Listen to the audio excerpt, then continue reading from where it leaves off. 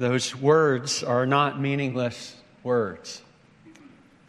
And many believers have given their lives for the sake of the gospel. And serving Christ does come at high cost.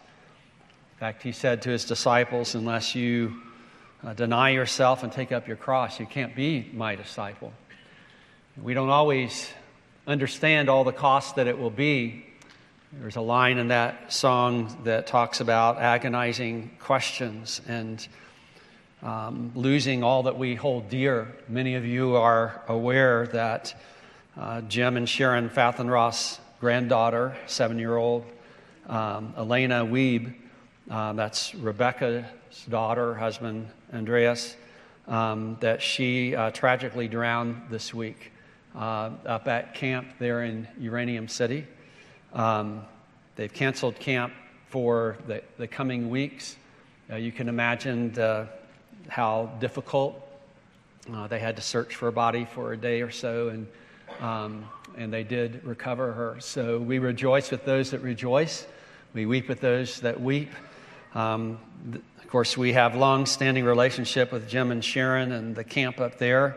This also touches just Heather's sister's daughter, so her niece, Heather Wolf, and that family. And then Adam Schaefer, Ray and Sarah Schaefer's son is married to another one of the Fathenroth daughters. So they had a funeral yesterday and a burial, and they'll be having a memorial service later down in Alberta, Canada, a little easier place to get to. But do pray for this family. I do know just in the early days that God has given really almost miraculous kind of peace to the family and has given multiple opportunities to share the gospel. And we're praying that, it's hard to imagine what could possibly be worth the tragic death of a 7-year-old. But we're praying that God will use this tragedy to usher others into the kingdom. We know that she's safe, and yet, the brokenness, the wound of it all opens up opportunities for the gospel that are really unusual. And we're praying that many will end up coming to faith because of Elena's short life. God knows God's ways are best, but there is cost, and we want to be praying for this family. In fact, before I preach this morning, let's go to the Lord and just pray for this family. God, we thank you for little Elena, and God, when we look into her sweet face, it's just hard to imagine what it'd be like to say goodbye for a time. We're so grateful that now she looks on your face. For she was a believer. We pray for her brother. We pray for the rest of her family. We pray for her parents, her grandparents, her uncles, great uncles, God, and aunts. God, we pray for you to make yourself known to this family in this time of deep grief and pain. We pray, God, that you would take this little life and that you would plant life in many others through her testimony and through the testimony of her family as they work through this difficult time. We pray as a church family that we might be sure to keep this dear family in our prayers and do what we can to comfort them with our love for them. And God, we look forward to the day when things like this will be long forgotten history, and when we will understand how this all worked together for your grand purpose. We thank you, God, that neither death nor life can separate us from your love. And we pray we might live in that love this day. For it's in Christ's name we pray. Amen. I do want to thank Paul Bixby for teaching 2 John the last couple Sunday mornings while we took some time off. We're going to go to 3 John this morning. It's a companion letter dealing with similar themes, whereas 2 John was written to a local church that John calls the elect lady. 3 John, he writes to an individual named Gaius, evidently a leader in the church. The letter is personal, mentioning 2 others by name, Diotrephes and Demetrius, one an example of a leader gone bad, and the other with a testimony of doing good.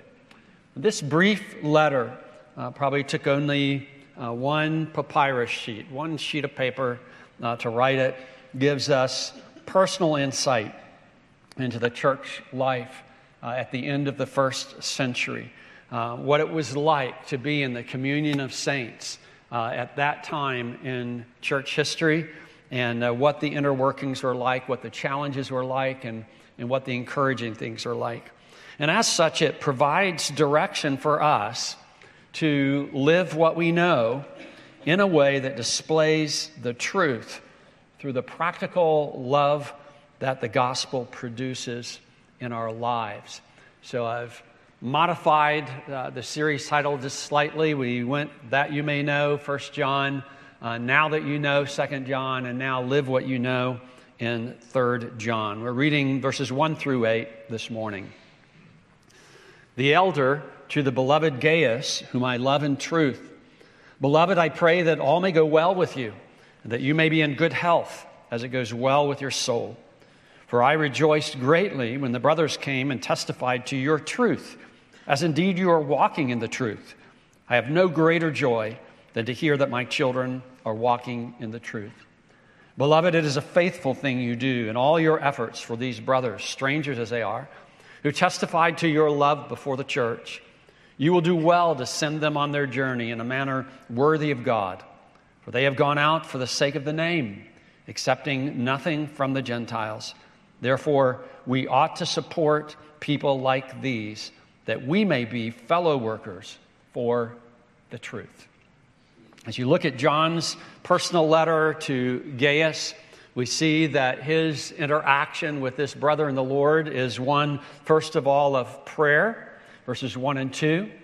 It is an interaction characterized by joy, verses 3 and 4. And then we really have the reason for that joy, verses 5 through 8, where he gives commendation for the faithful Christian living that has been testified to regarding Gaius. First, consider with me these first 2 verses in John's prayer for beloved Gaius. The elder to the beloved Gaius, whom I love in truth. Beloved, I pray that all may go well with you, and that you may be in good health as it goes well with your soul. Now, the New Testament mentions 3 men named Gaius. One was from Corinth, another was from Macedonia in northern Greece, and another from Derbe that was also in Macedonia, the region from which Timothy comes. Various Bible scholars argue for one or other of these 3 men, but since Gaius was about as common a name in the Roman Empire as John is in the English-speaking world, we really don't know for sure who this Gaius is. We just know that he's serving in this church, likely as a leader. The Apostle John refers to himself as the elder, not just because of his advanced age, but because of his leadership role among the churches. And his address to Gaius brims with the affection that we've come to associate with the apostle of love, the Apostle John. He calls Gaius beloved, one whom he loves in truth. His love for this brother in Christ has grown in their common reliance and devotion to the truth, that is, the gospel of Jesus Christ. It's this sphere of revealed truth from God in which this love grows and bears fruit among genuine believers with the life of God in their souls. So truth doesn't remain cold and lifeless. The truth of the gospel is going to naturally, supernaturally produce love. This love permeates those who are relying on the truth. And so it's fitting that John declares that he prays for this beloved brother in the gospel. We serve our brothers and sisters well when our love goes beyond talking to them about God and goes to talking to God about them. We spend time together here today. We'll talk about the things of God, but I trust that that's not where the conversation ends, that when you go home this afternoon and tonight and through this week, you'll remember your brothers and sisters in Christ and continue the conversation with God, talking to them. Prayer for our brothers and sisters in Christ is a priceless gift of love to them. No matter the limitations of time or the physical distance that may lie between us, genuine love for other believers must surely manifest itself in earnest intercession for them if we care about them at all. This is one of the reasons that we have the prayer directory. For those of you that are members of the church, you have listed there the members, faces of the members, so that you can be praying for them. And I encourage you to make that your stock and trade, that one of the best ways you just continue pouring love into the lives of your brothers and sisters is through praying for them. And you'll notice that John's prayer for Gaius is comprehensive in its scope. It's both soul and body. He's confident that Gaius is healthy of soul. That's evidenced by his faithful love that's expressed toward other believers in practical ways. He's going to talk about that. But John desires that Gaius will have good health physically as well. Now, why? You would think maybe that would be a lesser concern. That is, unless you're sick or suffering physically, right? We are holistic beings. In other words, we're one person. We have body and soul. There's material and immaterial. We have spiritual needs, but they're connected to our emotional needs and our physical needs. You can't divide the two. What impacts our bodies marks our souls. And what impacts our souls affects our bodies. The salvation that Christ brings not only regenerates our spirits, but will one day resurrect our bodies. We're rescued from sin, and we will one day be rescued from death. Our fallen spiritual state mars our physical existence. In fact, that's often what God uses, that megaphone of pain, as C.S. Lewis calls it, to bring us to awareness of our spiritual need. Our salvation must therefore restore both body and soul, both spiritual and physical, for it to be complete. And Jesus demonstrated this in his earthly ministry. He had compassion for human suffering, not just suffering that was directly from sin, where he grants to a person forgiveness, but also suffering from disease and from disasters. And Jesus brought his almighty healing touch to both soul and body. And, why did he do that? Well, he showed that he cares about that, and he shows that he has both the power and the willingness to rescue us from all of the suffering that sin has brought upon our lives. Not just the spiritual suffering, but also the physical suffering right down to death itself. If you think about it, if you read the scriptures and what it prophesies about the Messiah, about the Savior King, as you look at his ministry, his compassion for people, you look at God who created us and made us physical beings, male and female, as well as spiritual beings. How could the Savior King, who's come from God, who is God, how could he do any less than to tend to both body and soul? Our dignity is found in the truth that God has created us as beings that are both physical and spiritual. And when the salvation of Christ is complete, he will have saved every part of us, spiritual and physical. And it's for that reason, then, that we ought to pray for our brothers and sisters regarding every part of their lives. It was Gnosticism, false teaching, that valued the soul but devalued the body. It is right for us to serve the needs of people both spiritually and physically. In fact, have you ever thought about how you would do otherwise? Like, if you're going to show love for a person's who they are in their spirit, how are you going to do that without touching their body? How are you going to show love to a person without showing love to them and what you can see and touch versus what you cannot see and touch? How can you even say that you love a person if that love doesn't translate into actual physical expression of that love. If it doesn't turn into words, if it doesn't turn into hugs, if it doesn't turn into helping people with their physical need, this is a way that we show that we love people, and it reflects actually the character of God and how he loves us.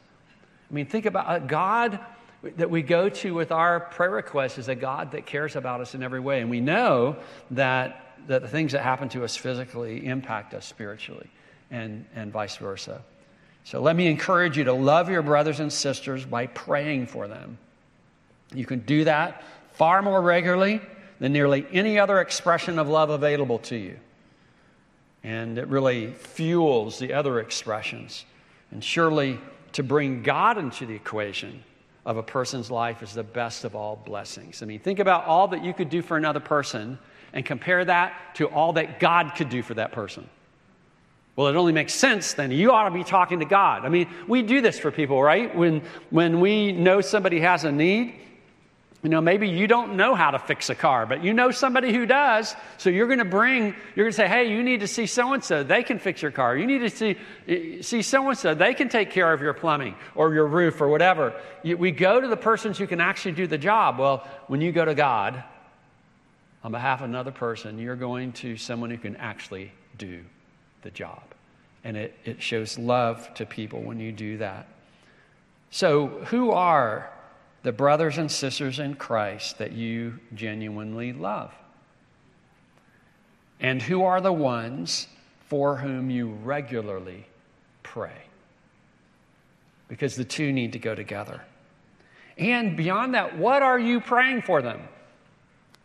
Hopefully beyond just bless them, bless the missionaries. Hopefully more specific than that. Praying for what you know their needs are. Praying what you know from the scriptures, what you know from your interaction with them. Don't limit your petitions to spiritual matters. Ask God's blessing on them in all that they are and do. I mean, we want to pray for God to prosper one another. We want to pray for God to give one another health. We want to pray that God will help us grow in Christ. Everything good that would come from God, we want to pray for our brothers and sisters. So prayer marks this relationship of John with Gaius. And then the second thing that marks what he says here is joy. Verse 3, for I rejoice greatly when the brothers came and testified to your truth, as indeed you are walking in the truth. I have no greater joy than to hear that my children are walking in the truth. So what is causing such joy to the Apostle John's heart? It's the first-hand testimony from credible witnesses, credible believers, that Gaius is actually walking in the truth. He refers to it as your truth. Gaius has made the truth of the gospel personal in his life, and twice he talks about his walking in the truth. And of course, this is the characteristic way that the New Testament talks about living our daily life, because it literally means walking about. You're walking about in the truth. In other words, it's not just you're walking from one place to another, or it's not just on special occasions you show faithfulness to God, but it's that as you walk about in your everyday, humdrum, normal life, moment-to-moment living, you are doing that in a way that's consistent with the truth, that shows the truth. And this is what brings John such joy. We're joyful when someone makes a profession of faith in Christ. We're joyful to see if they number themselves among those that say they're worshipers of God. But what brings John joy is not just that Gaius is professing to know Christ. It's that those who have observed Gaius in his daily living give eyewitness testimony that he is living in line with what the gospel teaches about how we're supposed to treat our brothers and sisters in Christ. Particularly in this case, showing generous hospitality to those who were traveling away from home in order to spread the good news of the gospel. Christian truth cannot remain merely academic and theoretical. It is active and life-changing. It transforms one's walkabout life. And if it does not do so, it's either not the gospel truth, or the gospel truth has not actually taken root in a person's life. The two have to go together. And while we will fight for doctrinal integrity, if your life doesn't match your doctrine, it casts doubt on that doctrine. And it really casts doubt on your connection to it. History is full of the practical benefits that genuine Christians have brought to others, showing gentle kindness to the vulnerable and the oppressed and the weak, which, by the way, was completely opposite of the honor society that dominated medieval Europe. You didn't worry about the weak. Rather, you grind them under, you take advantage of them. Christians who have built schools and hospitals, who've worked to abolish slavery and other forms of abuse, including the mistreatment and even the destruction and murder of innocent children. These are things that Christians have done throughout history. And many forget the vital role that Christians have played in these arenas. I mean, who would know that the Ivy League schools were founded on the heels of the Great Awakening in order to train preachers? Who would know that? Who would think that the hospitals that they go to and the medical care that's offered to those that are broken and that are sick was actually originated by those who had a heart for people because they belonged to God? And these are forgotten, and people revise history to make Christians the villains.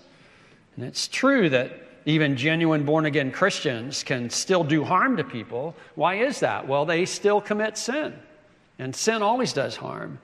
But the pervasive character of the lives of truly born-again Christians is that of goodness and kindness that reflects God, not only toward their brothers and sisters in Christ, but also toward their neighbors and toward all human beings made in God's image. None of us knows who of God's enemies today will become children of God tomorrow through the testimony of the gospel in our faithful, loving words and deeds. What is vital for each of us to keep in mind is that this way of living actually rises naturally, or should we say supernaturally, because it's produced by the Spirit of God who has regenerated every true believer and indwells us, so that it shows itself in the everyday walkabout living for each believer. You know, it's one thing to put on a good face. It's one thing to kind of push toward some special event where now you're going to show goodness.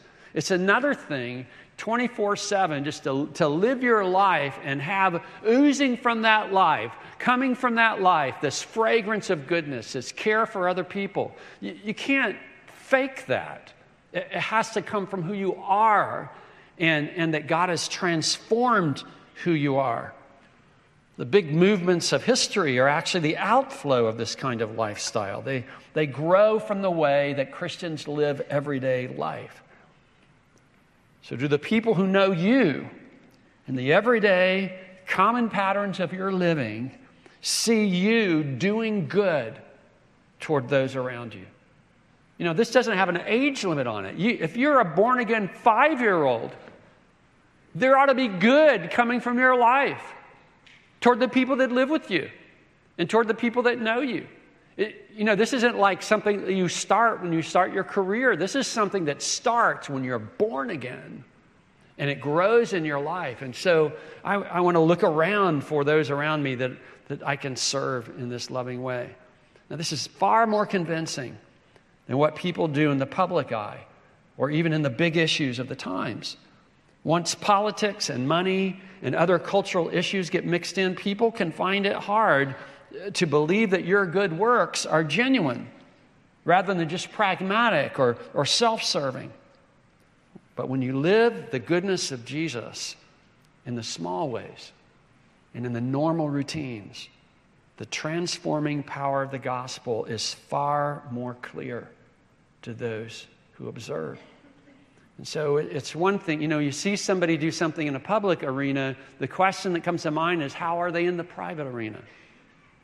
And we want there to be a correspondence between the two. 1 Peter 2:12, Peter says, keep your conduct among the Gentiles honorable, so that when they speak against you as evildoers, and they did, and they do, that they may see your good deeds and glorify God on the day of visitation. And that suggests that your life of goodness, of benefit toward other people that's just happening regularly, however people might cast you, however they might malign you as a Christian, that ultimately when they're brought face to face with who you actually are and how you actually live, this has such an impact that it actually turns them to faith in Christ, so that in the day of visitation, the day of judgment, that they can actually praise God. Thank you, God, for this sister in the faith that I knew, this brother in the faith that I knew. I thought Christians were all hypocrites. I thought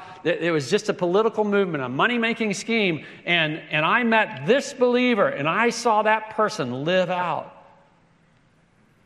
their faith in daily life in a way that turned me to Jesus.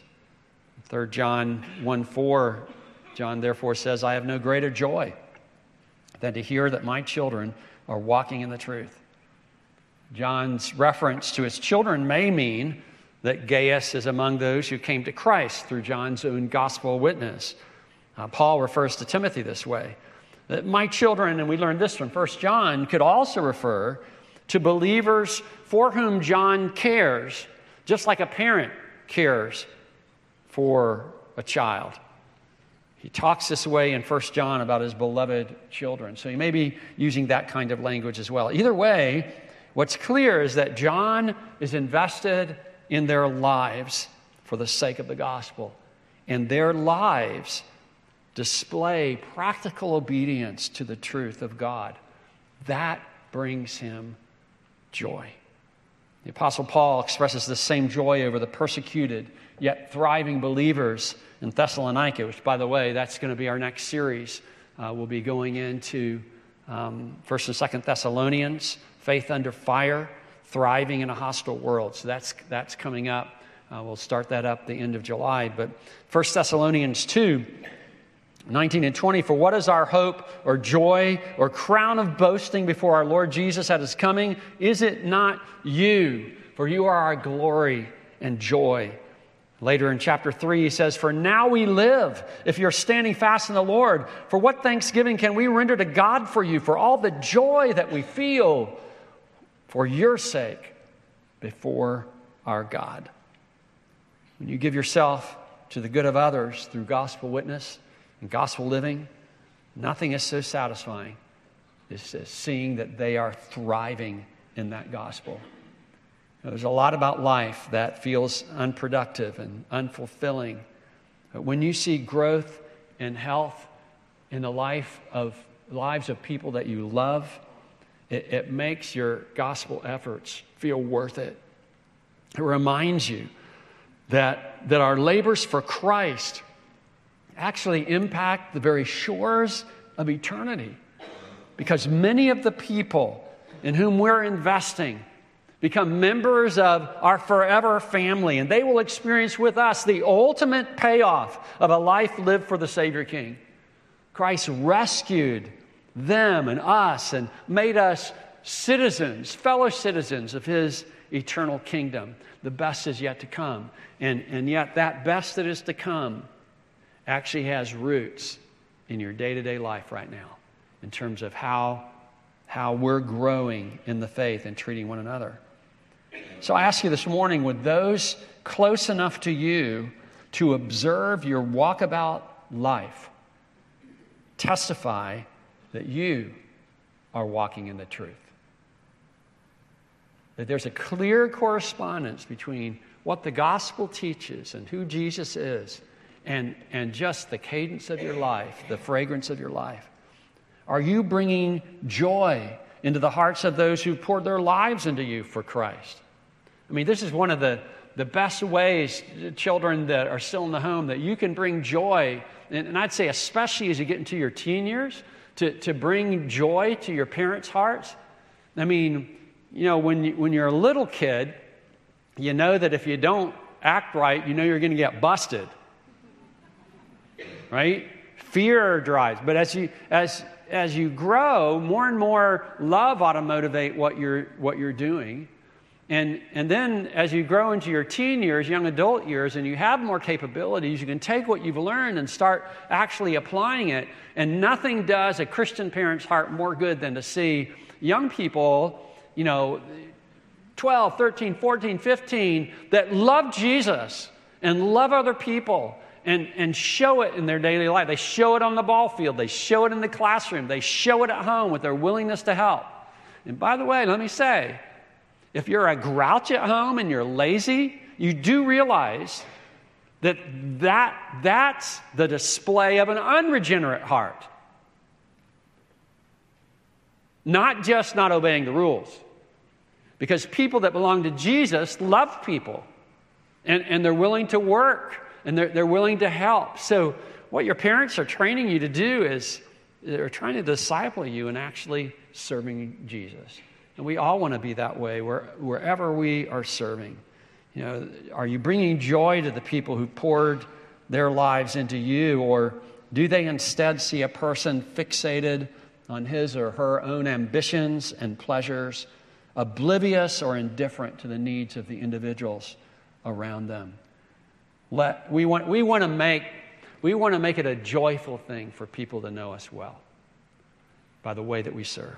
And then verses 5 through 8, we have commendation. Beloved, it's a faithful thing you do in all your efforts for these brothers, strangers as they are, who testify to your love before the church. You will do well to send them on their journey in a manner worthy of God. So he goes into more detail now of what this living in the truth looks like. Gaius is faithful. He keeps at it. He does what he's supposed to do. He's working. It's action, not just talk. That work is driven and displays love, this self-sacrificing love like Jesus showed for us. And this has been shared before the church. These brothers that he ministered to have told the church. When they got back, they told the church about it. The entire congregation, of which John was a part, were blessed by the report that the brothers brought back about Gaius. You realize that when you serve Jesus and you serve others well and you impact their lives, that impact doesn't stop with them. It extends to those that they touch as well. You'll notice that it says that these were brothers, but they were strangers at the same time. Well, they were brothers in Christ, but they were strangers to Gaius. He evidently didn't know them well, maybe hadn't even met them before. But he received them not because he already knew them well, but because they knew Christ and were therefore family in the Lord. The word hospitality means a lover of strangers. To be hospitable, you love strangers. In other words, you're showing kindness, you're housing people, you're feeding them, who aren't necessarily part of your family. They're outsiders, but you're going to treat them like family. And Gaius did that for these brothers. He sent them on their way to fulfill their gospel mission, and he did so in a manner worthy of God. In other words, he did so in keeping with the reality that the mission they were on was given to them by God, the Great Commission. So their gospel effort was a God thing. And Gaius providing for them was also keeping with the generosity that God has toward his servants. Stingy Christianity is a contradiction of terms. It's a denial of God's very character. 3 John 1:7, he says, "For they have gone out for the sake of the name, accepting nothing from the Gentiles." What does it mean? They've gone out for the sake of the name. Well, the name, anybody's name, and when you speak of God's name, is the revealed character of a person. And in particular, this is the name of Jesus. They're traveling to spread the good news of a God, of who God is and what God has done through Christ. If you think about it, the gospel is all about making known to people that don't know God, making known to them who God actually is, that he is righteous and that he's compassionate, that in his goodness he has made a way to rescue sinners deserving of his wrath and to give them instead an eternal inheritance in the Messiah Jesus. There's lots of people that speak badly about God. They don't understand who God is, or they say, well, nobody can know who he is. And the gospel, the good news is your God reigns. Your God is a redeemer. Your God's the creator. Your God's a sustainer. Your God is a good God. Your God loves you and has proven that love. They've gone out for the sake of the name. In a broken world like this one, full of broken people like us, we desperately need someone to testify of a God who is making all things new. The present, just as we've seen this week, is full of heartbreaking tragedies, of disease and violence and disillusionment. But God promises a bright future and a sure hope. The present darkness and pain come from the curse of sin, but Christ has come to bear that all away. He has suffered in his own body to bear the brunt of the curse that we might be freed from it. That is good news, worth taking to the ends of the earth, to all ethnicities, where we all are slaves to sin and death, and we all need deliverance that only God can accomplish for the sake of the name. It is fitting that those who have come to trust in this good news for real should underwrite the expense of spreading it abroad, rather than expecting those who are not yet convinced to foot the bill. Thus they were accepting nothing from the Gentiles, John says, that is, from those that are still without God and without hope in the world, strangers to the covenants of promise. Christian missionaries were not to be like those ancient hawkers of religion, vagrants making merchandise of the people that gave them audience, fleecing the sheep and demanding payment for their religious tricks and performances. They were underwritten by fellow workers. They were underwritten by generosity of the saints who are working together to see the gospel spread. Therefore, we ought to support people like these, that we may be fellow workers for the truth. What Gaius has done for these missionary brothers is what all of us who know the Lord should be doing.